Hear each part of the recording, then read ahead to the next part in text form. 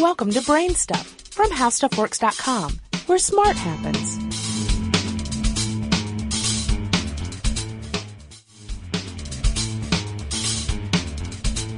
Hi, I'm Marshall Brain with today's question.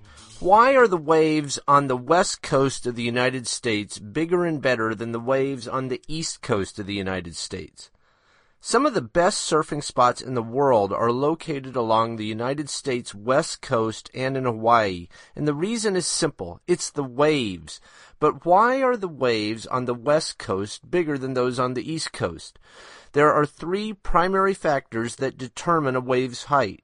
First, the prevailing winds. Second, the continental shelf. And third, something called the ocean fetch. Wind plays a big factor in wave height. The important thing to remember about waves is that the water isn't moving. The energy from the wind is moving through the water.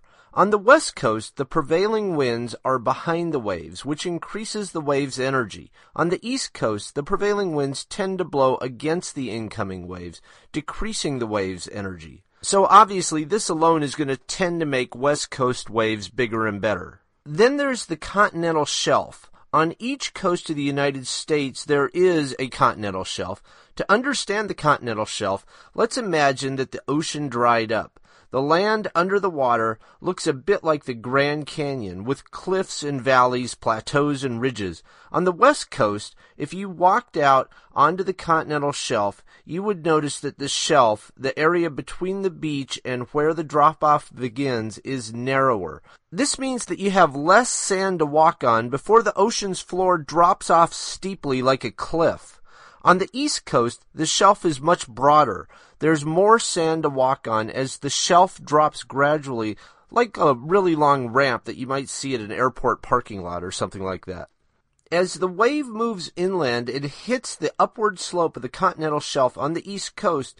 The friction causes the water to slow down, so the wave gradually collapses on itself.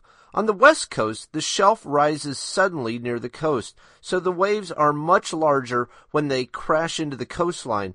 The water, and thus the wave, hasn't been slowed down by the extended friction of the ramp of the east coast shelf. Then there's this fetch thing. The Pacific Ocean on the west coast has a greater expanse than the Atlantic Ocean on the east coast. This means that the fetch, or the distance over which the wind blows, is greater on the west coast than on the east coast. In this case, you can think of a wave as a snowball. The farther you roll your snowball along in the snow, the bigger it gets. West coast waves tend to start way, way out in the Pacific Ocean, so they have a greater distance to travel before they hit the shore, more time to grow in size and length. Dr. Ernie Knowles, who's an associate professor of oceanography at NC State University, can help us put all this together. He says, the steep shelf on the west coast would cause a more abrupt buildup of the shoaling wave, so waves would be steeper when they break. But the much longer fetch in the Pacific Ocean allows the waves to receive more wind energy, and so they grow larger. The swell arriving on the west coast has periods in the range of 10 to 17 seconds. Those are quite long waves, while the east coast swell is more like 6 to 10 seconds. What this all means is that if you're looking for good, consistent waves, you need to be on the west coast. Or on the east coast, you can wait for a good hurricane to come along and really juice things up. For more on this and thousands of other topics, visit HowStuffWorks.com.